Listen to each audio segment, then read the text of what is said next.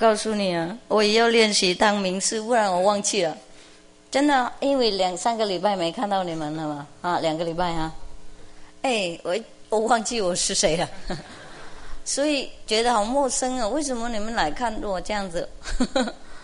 然后还是有一点点那个很小的概念说啊，我就是师父了哈。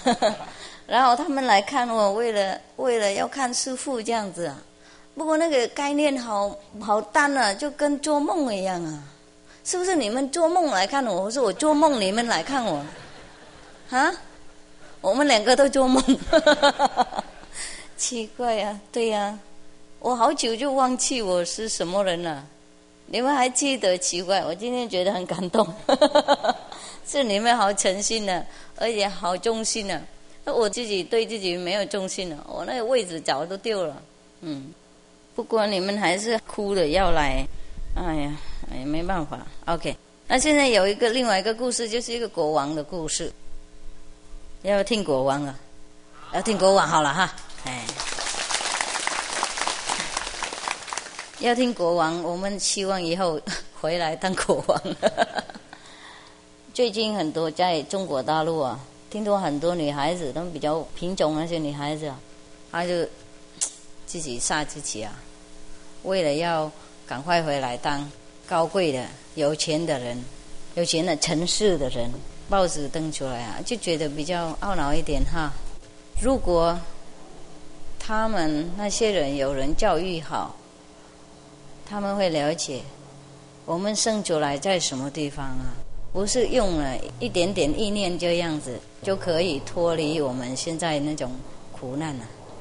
我们要变成很富有的人，就应该这个时候尽量布施。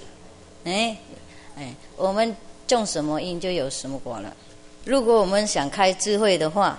要开智慧的要去报名印心而且要持戒要施术要每天做的打坐往内求自心求智慧才可以。师父也可以给你们智慧，不过一刹那然后你们都忘了，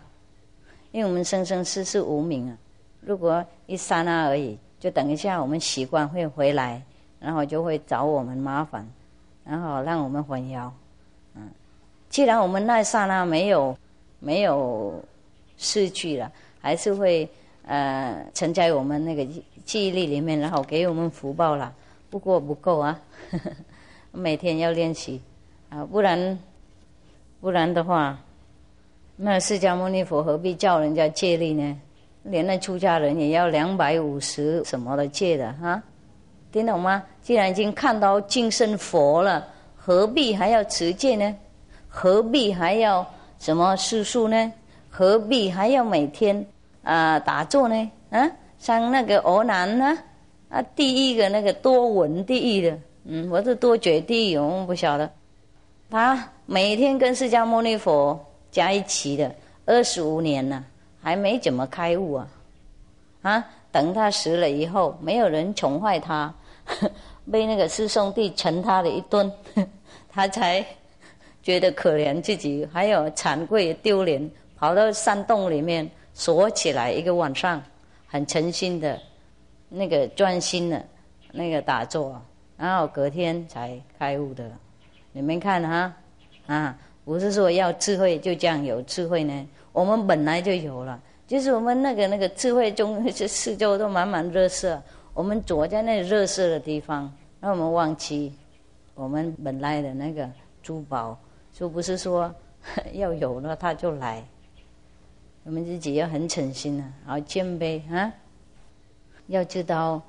那个遇到佛很难，也是遇到自己那个佛性非常难的。难不过不是说不可以的那我们自己要想办法嘛然后每天要练习每天要打坐，要往内求自心，到我们完全期的那个自心是什么那个时候才不会再忘记，才不会再掉回来那个无明那个等起。OK， 现在我们看看那个别人求智慧是怎么样好久以前了连国王他要求智慧是应该怎么弄的因为我们那个要求智慧都应该知道怎么弄了所以我们不用再问这个。我们现在看看别人啊，像国王那些比较高地位的人，他们如果想求智慧的话，他们做什么事的？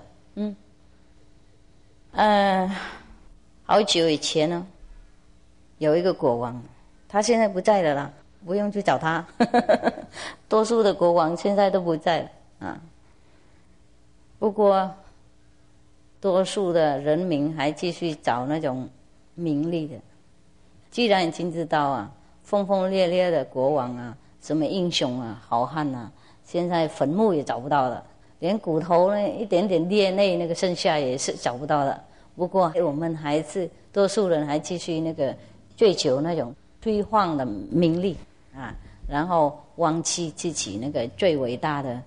本心、最伟大的本来的那个王位。所以以前呢，也有一个国王，他也是这样子，其中一个。他当王了，很高兴快乐啊，要什么就有什么啊，前呼后拥啊，一点点都不缺。不过有一天呢，大概那天他的那个狱卒煮饭不好吃啊，或是他跟他皇妃吵架了啊，他就觉得比较懊恼，懊恼的时候就比较往内找自心了，是不是？平常我们快乐的时候不会求上帝，有没有？连他那个名字也忘了，就等我们很困难、很糟糕的时候，我们才跪下来哈，才说拜托啊，我真的需要一点点帮忙。如果真的你有存在的话啊，证明一下这样子，然后也许他会帮助我们，让我们会觉得哎，好像有一点点上帝存在哦，好像有那个人哦，是有佛啊，是有一天他比较懊恼一点啊，大概朝廷比较不好处理啊，人民很多灾难啊，或是太多革命啊，或是太多什么烦恼啊，在皇宫里面，因为他有太多太太嘛，你有一个两个你已经受不了了，是吗？不是，一个还好哈，有两个才受不了哈。何况他有2-3千个，有的有2-3万个，是不是？当然了会有问题啊。我们看历史的时候，不知道怎么国王能活得下去的，他觉得好功力好厉害啊，你们有1-2个已经头痛啊，他那么多怎么能够控制哈？上次讲过了哈，都是找美人，然后全部放在那边发霉这样，所以叫美人，美人发霉。所以大概那天全部他那个2-3千那个皇妃都罢工了，或是什么不听话啦，或是不跳舞什么给他干了，他就懊恼了，他就坐在那边往内求自信。然后看他的鼻子一阵子以后，他就觉得他觉得如果在这个生活里面，他能够有，他说在生活里面我们有3种问题啊，如果他能够达到这个3个答案的话，他一定会很快乐这样，他一定会更有力量，更可以帮助他的国家，还有他心里面不会那么烦闷。这个3个问题，如果他达到3个答案的话，他认为全世界没有什么那个障碍他不能处理的，没有什么问题他不能回答的。3个问题就是这样。第一个问题就是什么时候做任何事情是最好的，最好的时刻，要做事的最好的时刻是什么时候？第二个问题就是我们要做事是跟哪一个人是最好，哪一个人是对我们最重要的同伴就对了，合伙的人。第3个问题就是我们随时是哪一个东西是最重要的，意思说24小时哪一种东西我们天天时时刻刻都要做的，哪一个事情最重要的在我们生活里面24小时。他认为那个3个问题是很重要，然后3个答案更重要。如果他达到的话，他一定会平天下了，控制整个世界。不过他自己问自己而已，然后答不出来，答不出来。大概这些问题，我们本人常常也有问过是不是？比方说，我们做事我们要做什么事情，什么时候是最好的？也许卜背一下就知道了，何必问那么多？到土地公庙那边呢，卜背，用那2个鞋子把它翻出来。我们台湾人是比较会处理这些事情的，中国人还有越南人，是东方人，他比较卜背一下就最简单了。有一些人他去土地公庙卜背一个事情要不要娶那个太太他很爱上那个女孩子，就是他怕那个女孩子长一个美枝那个倒霉的那个地方，所以怕娶她以后不好，所以他卜背要到土地公那边卜背第1次不行了，第2次也不行了，第3次也不行，他卜背到第10次就 OK 了。第10次土地公累了，就给他2个都犯了，2个鞋子都犯了，他就回去娶那个太太了，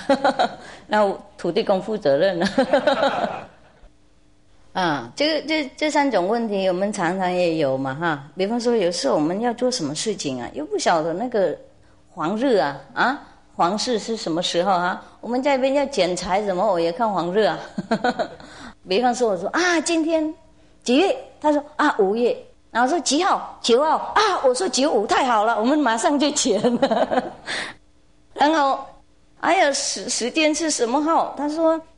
平常我们在这边中午是最好。我说好吧，我们中午去剪。那这样那么简单了不过如果我们认为那个10号我们真的全心全意这样相信的话，它就会好了不然的话即使一个好日子，不过我们心里面很有那个疑问也不会好出来的然后我们有时候要要做一个生意然后我们要找一个比较有怎样比较有那个专家的那种能力跟他合办合伙我们也不晓得找谁所以要问自己哪一个人是对我们是最好的对我们最有利，做生意最好等等还有做别的事情也是这样或是有时候我们也问自己，因为事情太多了，世界很多苦难或是很多事情我们要做，那我们也问自己我们不晓得应该做什么事情是最重要，哪一个事情是最重要要做的这样子我们做就不会犹豫我们会全心全意放在那里等等OK。所以不是那个国王问这3种问题也许我们普通的人也会常常问这些问题，是吗？你们有没有找到最重要的3个答案打坐那个是太简单了我们6岁小孩也会也会讲，既然他们打坐那么久也打不出来对了，我有一天也跟侍者讲我觉得也许你们打坐太辛苦了，也许你们大家都好了也许不要打坐了，不要共修什么，可以不可以他说好像不可以听说功德很多嘛，有了比以前好一点，有吗？有吗？真的有真的有用吗？有。OK， 我相信你们了修行能不能说谎有用OK。所以那一个国王他在那边是想那个3种问题想太久了没办法开悟，没办法得到答案，他就出一个通告了在那个人名里面贴出来，任何地方就贴出来，任何人帮他回答这3个问题的话，他会抢他们或是他很大很大的那个礼物很多财产，很多地，很多那个什么高的位置等等OK。 好多人听这个以后一个一个跑到皇宫那边想帮助这个国王每一个人都给他不同的答案，就是国王 don't like 不高兴，不满足。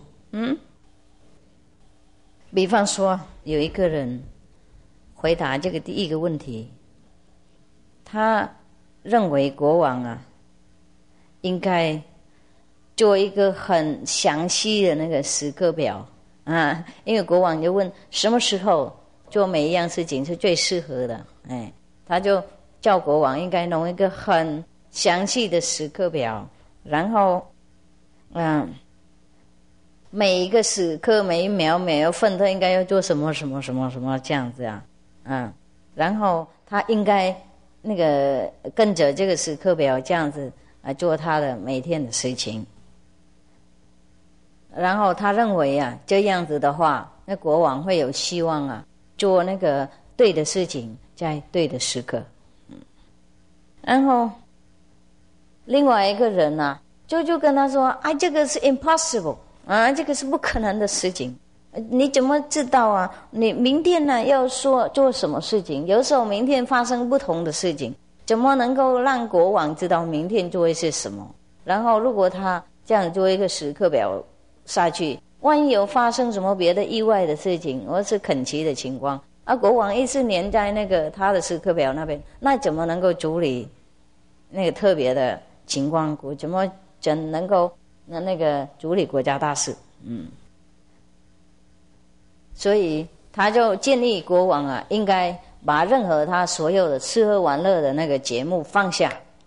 然后随时就坐在那边等等发生事情的时候，就一定要很注意在那个事情，然后才知道做怎么才对的。另外一个人那就不同意了。他说国王啊没有办法有这种能力，还有那种预算的才华，可以知道时时刻刻啊在当来会发生什么事情，然后怎么能够把它解决。即使它发生的时候，有时候他没有办法来得及想应该怎么做的。所以他认为国王应该召集起来一个大的会了，有很多那个有智慧的人合在一起，然后随时随便都教国王应该怎么做，顾问他，这样子才比较好。因为国王要听他们那些有智慧的人就 OK 了。多数的国王都这样做，是不是？还有另外一个人不同意，他说有很多事情啊需要那种马上的决定啊，不可能在那边又等了一大堆的人集合起来，然后他们都在一起在那边商量或是吵架有时候不同意等等，那个时间呢等一下就过去了，他就没办法再做真正的好好的决定。所以他认为国王啊，如果真正的想要知道那个当来会发生什么事情的话，他可以找一个算命的人随时24小时睡在他旁边然后还没发生什么事情，马上就摇他起来跟他讲那这样子才来得及决定任何的那个重要的事情。这个就是第一个问题，很多人就没有多答案。第二个问题也有不同的那个意见。一个人说国王应该全部相信他那个文武百官让他们全部决定任何的事情，他在那边盖章就好了。即使那个百官先决定了，他后来盖章也没关系的，完全信任他们。然后另外一个是说应该那个去找那些是和尚还有那什么神父啦，还有修女尼姑等等因为他们这些人比较有修行比较精进比较什么跟那个神明就比较有沟通跟佛菩萨比较沟通，所以完全就交代国家大事给他们处理就好了。然后另外一些都说哎呀那个 doctor 医生是比较博学他有什么事情去找他们就好了奇怪，国家大事又不是身体病还有另外一个更糟糕，他说有什么事去找那些大将军打打起来就好了。如果没有人同意，做不好就打这样子。所以很多人有不同的怪怪奇奇的意见。轮到第三个问题，你们记得第三个问题吗？第二个问题就是，你应该跟谁合作才最好的，知道吗？那个有一些他们都建议不同的了，有一些建议和尚，有一些建议医生，有一些建议是文武百官，有一些建议是打仗的大将军等等啊。那第三个问题就是，我们在这个生活里面24小时啊，哪一个事情是最重要的？意思说随时都要做那个事情，最重要就是做什么24小时。大概来说随时哪一个事情是最重要，要选出来哪一个的意思是这样了哈。比方说有很多事情要做嘛，我们24小时有很多问题，有很多事情要做，那怎么能够选到哪一个是最重要最好的，是不是意思是这样嘛？这个他们有时候翻译不大清楚，我要解释一下。所以这个问题是这样子怎么知道在我们生活里面每天怎么知道哪一个是最重要的事情要处理要做的？所以这个也是吸引很多人回答不同的那种问题，那意见也是不一样。一个人，比方说一个人说那个在我们生活里面那无论如何，课水是对我们最重要的是要如果要选择的话，课水是最重要，不能觉得然后另外一个也说宗教是最对人是最需要的，不可能缺少的。那别的也说最重要的事情就是那个什么武道还有打仗的那种兵法战争的兵法。这个国王既然他比较笨不过他对这些答案不满足他还在那边闷闷不乐的所以他都没有给任何人什么奖品后来他睡觉了好几个晚上他也还没有得到那个他所喜欢的满足的答案。所以有一天他听说有一个修行的人隐修的人住在某某山上也许在苗栗山顶那边西湖了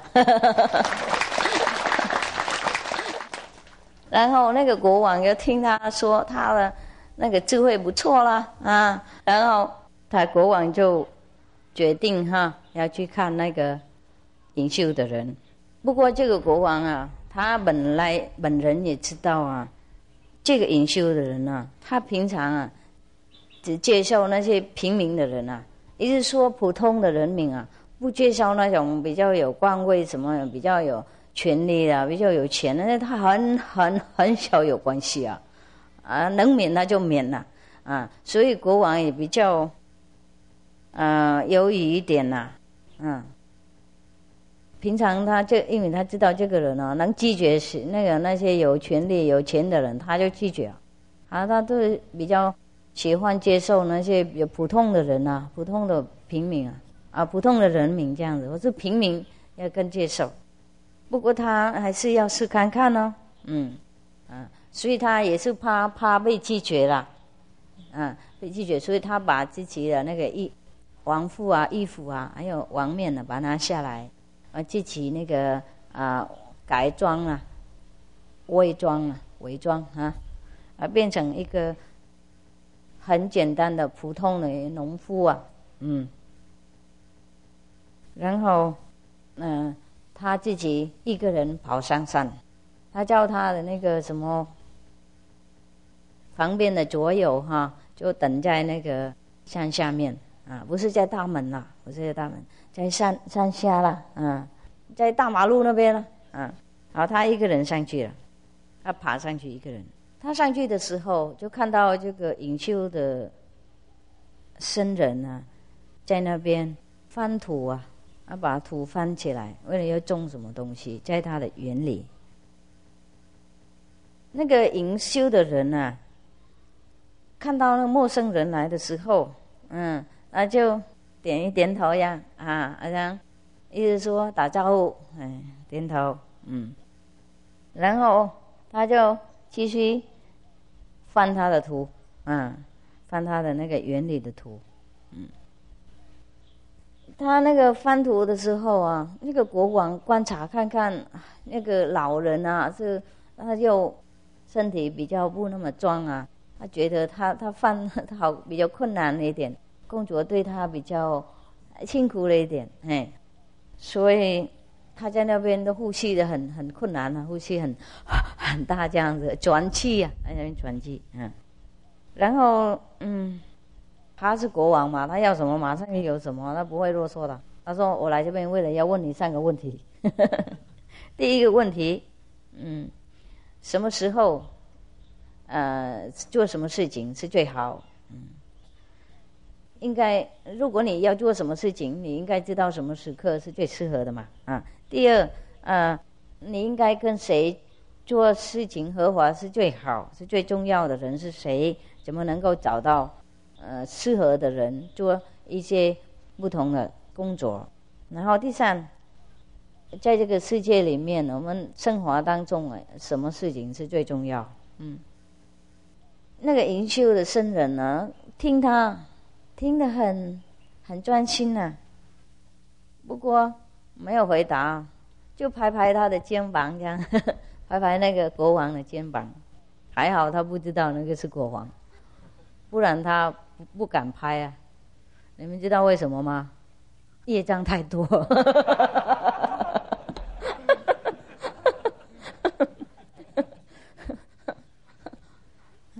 拍一下回去手痛3天了。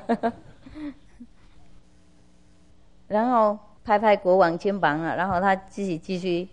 那个翻他的图啊，然后种东西，然后那个国王站在旁边呢，就说：“哎呀，我看你好像很累了，你一定是很累吧？那你坐一下啊，我自己帮你忙一阵子啊。”然后那个营修的人不客气啊，马上就拿那个锄头啊，就给那个国王啊，然后坐在旁边喝茶了。国王叫他OK， 你坐，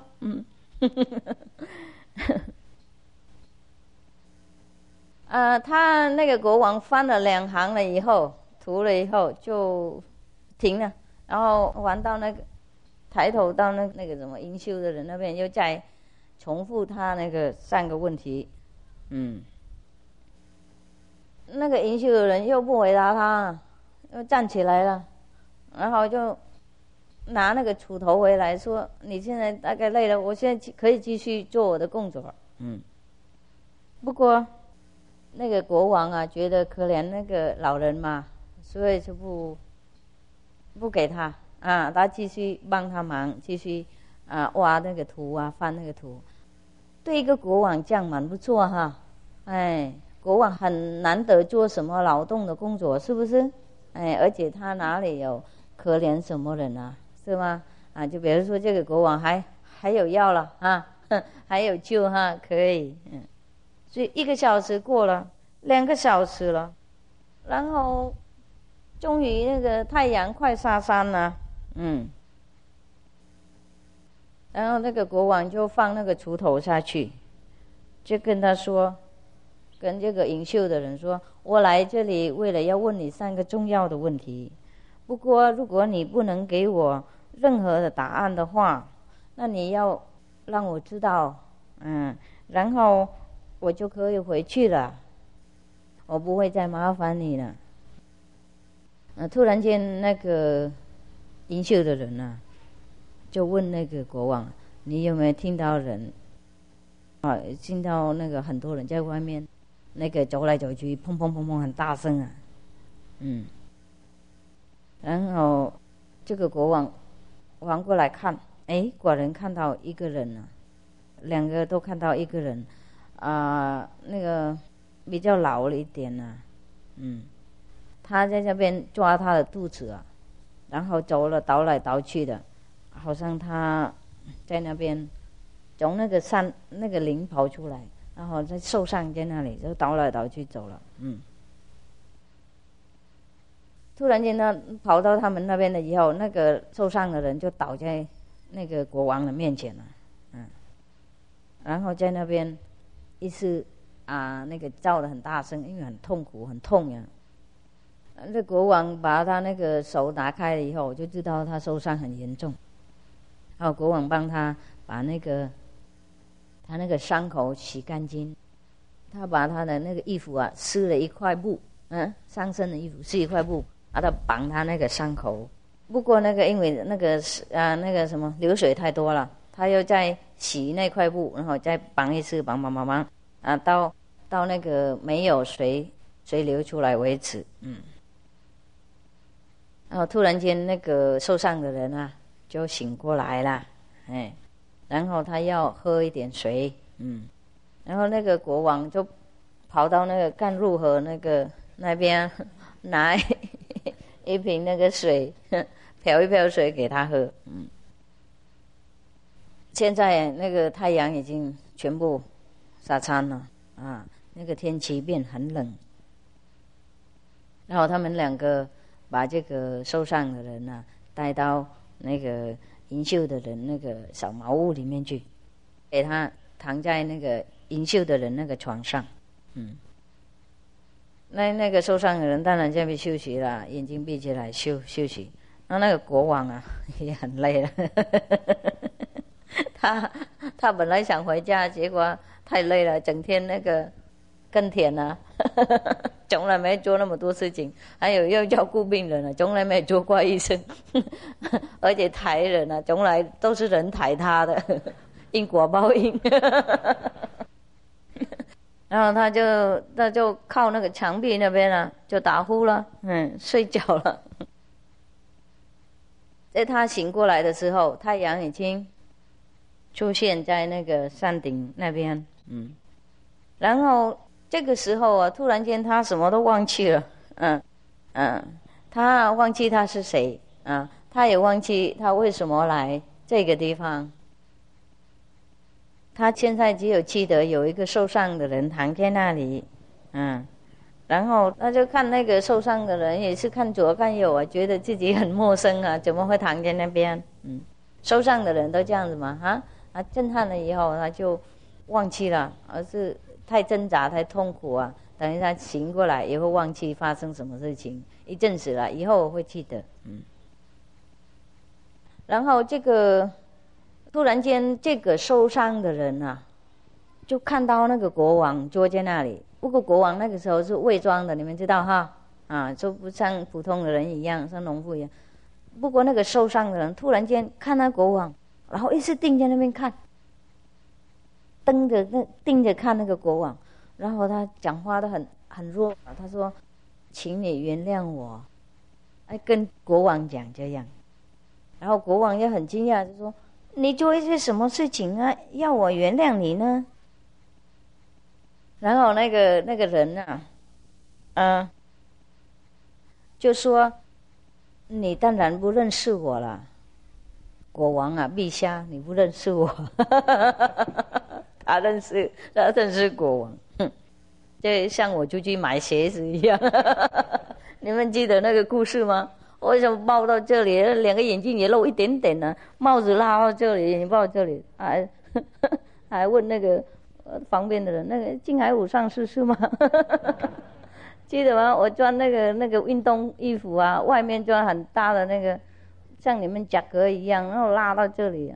静海武上师，我认为他要求道，结果他又问大家乐的号码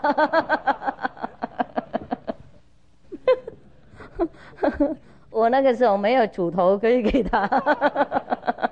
我拿给他500块，拿我的鞋子让我溜了大概他就会回家会玩那个500那个号码他说国王陛下你不认识我当然，不过我认识你我就是你的不共戴天的敌人还有我已经发誓要杀你最后那个战争的时候啊，你杀我的那个弟弟啊，然后把我的财产啊都没收了。所以我今天知道你来这里，那一个人来这里啊，因为要看这个什么优秀的人啊，所以我自己已经决定啊，要来这边等你在下面，你下山的时候等你，然后在那边要杀你的。不过我在那边等了很久啊，还没看到你啊，所以我才离开我那个埋伏的地方啊，想来这边找你出来。不过还没有找到你的时候，我碰到你的那些什么侍从呢，那些保镖侍卫，对，他们都认识我所以他们才给我这个伤口了，一直在那边一起打了还好我的运气还不错，我可以逃走，然后跑到这里来。如果我还没有看到你的话，我一定已经死了。因为你有帮我忙很多啊，洗我的伤口，然后把它绑起来。本来我要杀你，结果你在那边救我的命。所以我现在觉得很惭愧而且非常感激你。我没有办法用什么语言可以形容。如果我现在还活的话，继续活下去的话，我发誓永久当你的佣人。为了要报恩，而且为了要弥补自己的过错了，有个想法了，那些想法。他说请你那个给我那个一句原谅的话，这样的意思说公布来了正式原谅他的意思所以这个国王啊，就听到了以后，非常非常高兴啊！怎么那么简单就可以跟那个不共戴天的敌人啊做和平这样子要好这样子。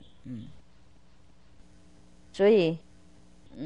他而不是原谅那个人而已，他答应把全部的财产还给他，全部那个敌人那个财产全部还给他。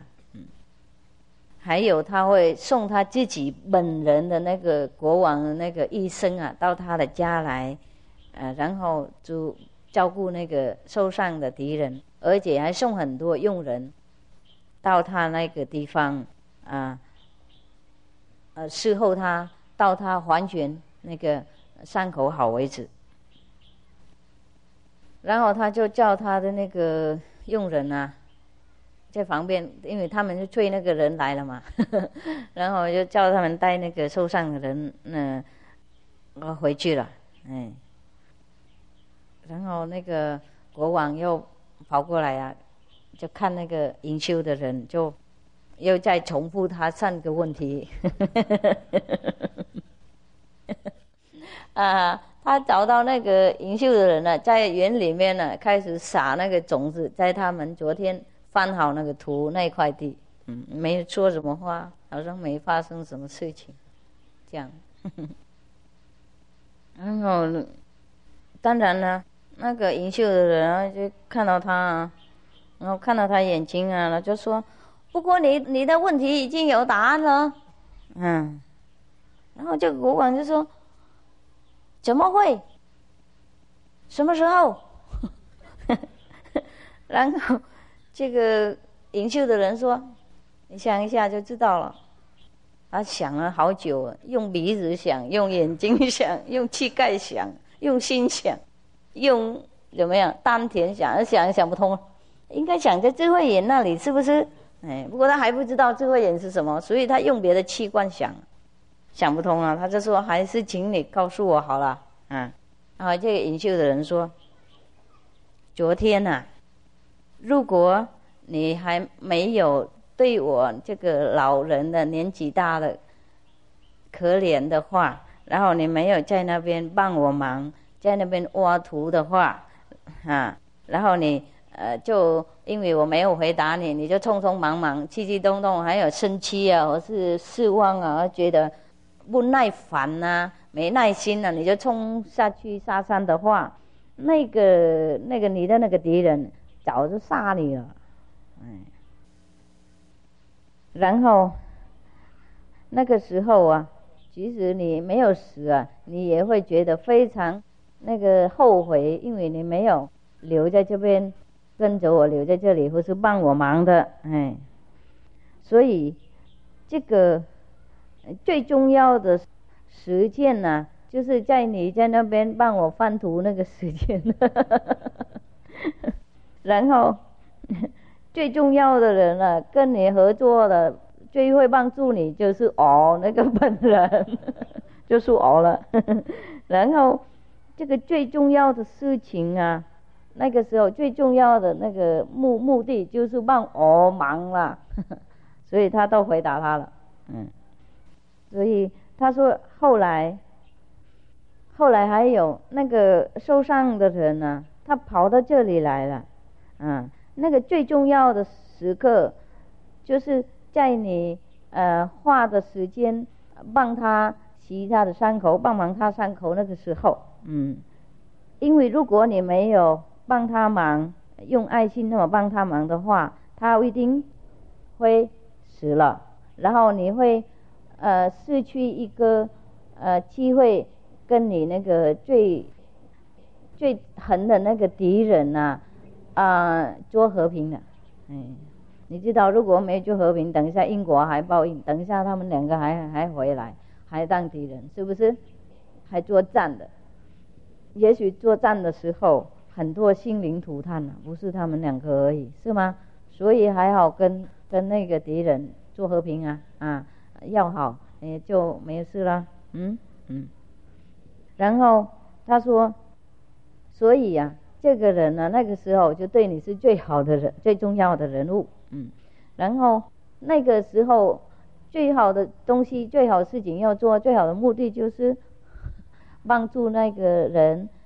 照顾他好的伤口，在他那个肚子那边，所以那你现在应该了解最重要的时刻就是现在，他说现在这个时刻就是最有价值的，因为别的时刻你没办法再控制了，当然你不能控制，过去已经过去了，所以这个时候你该做什么你就做什么，然后全心全意做在那里，那个就是重要的时刻。然后最重要的人呢，就是那个在你旁边那个时候的人任何时候任何人在你旁边，那个时候就是那个最重要的人，然后他说如果你没有还原那个注意那个你在现在那个在你面前那个人的话，你怎么知道当然你还有没有什么机会，还有没有什么时间跟任何别人有什么关系的？所以最重要的人就是在你面前那个时候的人随时。然后他说最重要的目的不是最重要的事情做，就是让那个人那个在你眼前现在那个人高兴，那个就是最重要的我们人生的目的。现在知道了哈，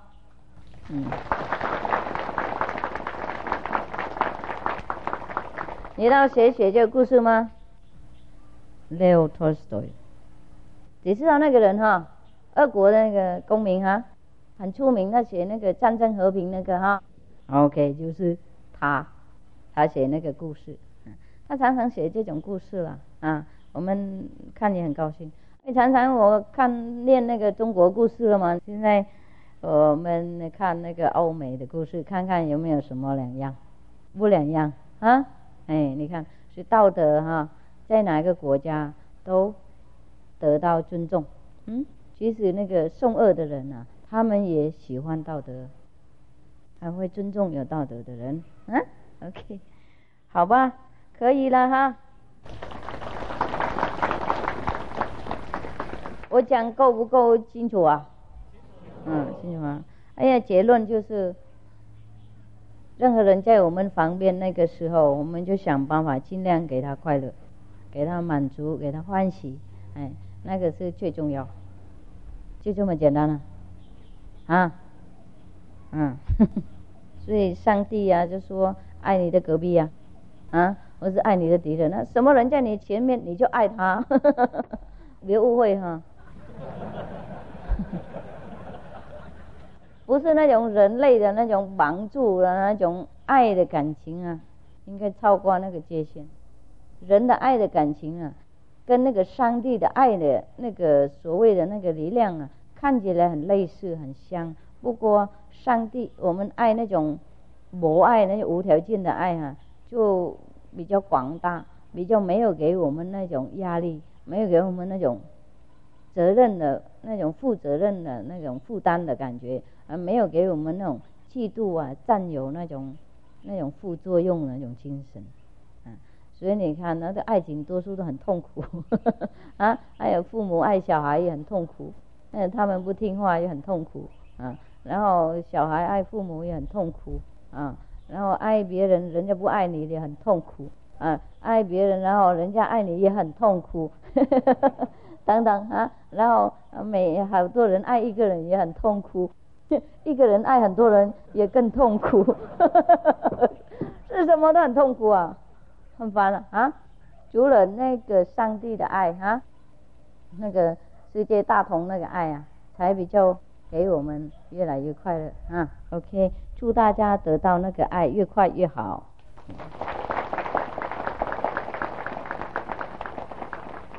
好，那现在你们打坐半个小时咯，我陪你们打坐一下。我听一些同修说，你们就等近几天来这边吃饭嘛，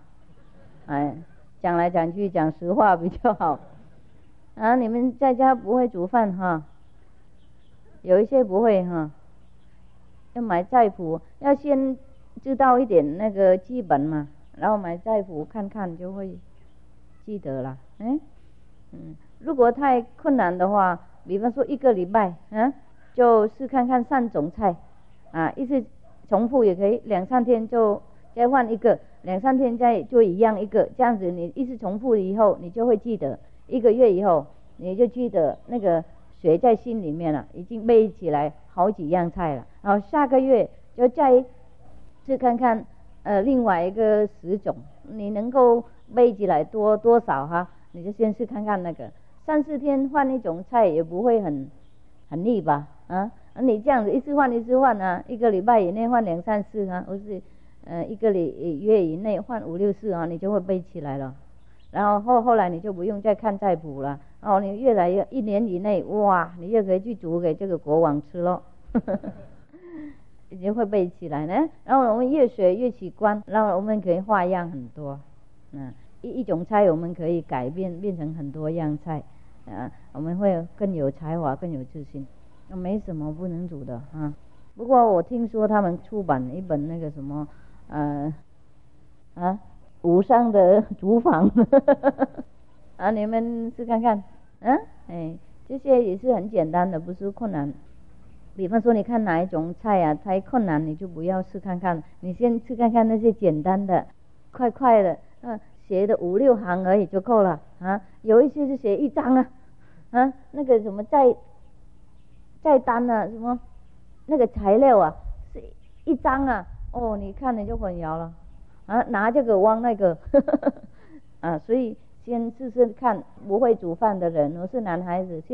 你们男孩子也试看看，煮饭很简单的我们这边的和尚嘛，所谓的和尚他们现在自己煮饭呢，他们嫌在乡下女孩子煮不好吃所以去哪里赶快盖厨房来不及，很忙了嘛，还要盖厨房，为了要自己煮饭给自己吃，他们觉得比较好，比较自在而且不靠女孩子生活了，他们决定要独立所以你们可以吃看看先吃看看那种很简单的，我就已经很熟悉，看到师父做过了，我在好像他们有录影几个嘛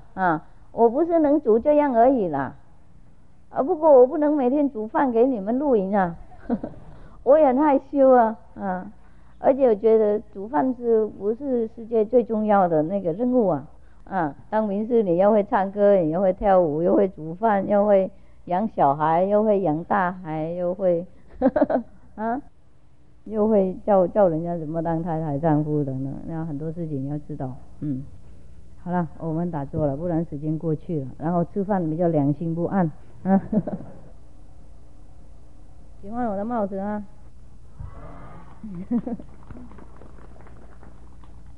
我戴帽子为了要让你们知道应该看哪里，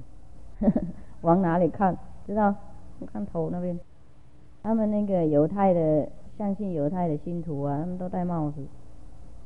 有时候戴帽子太重，他们上身戴一个小小的这样，铺在那个我们那个山顶那边，为了要记得上帝这样子，记得那个最上面那个地方。对啊，智慧还是在头里面啊。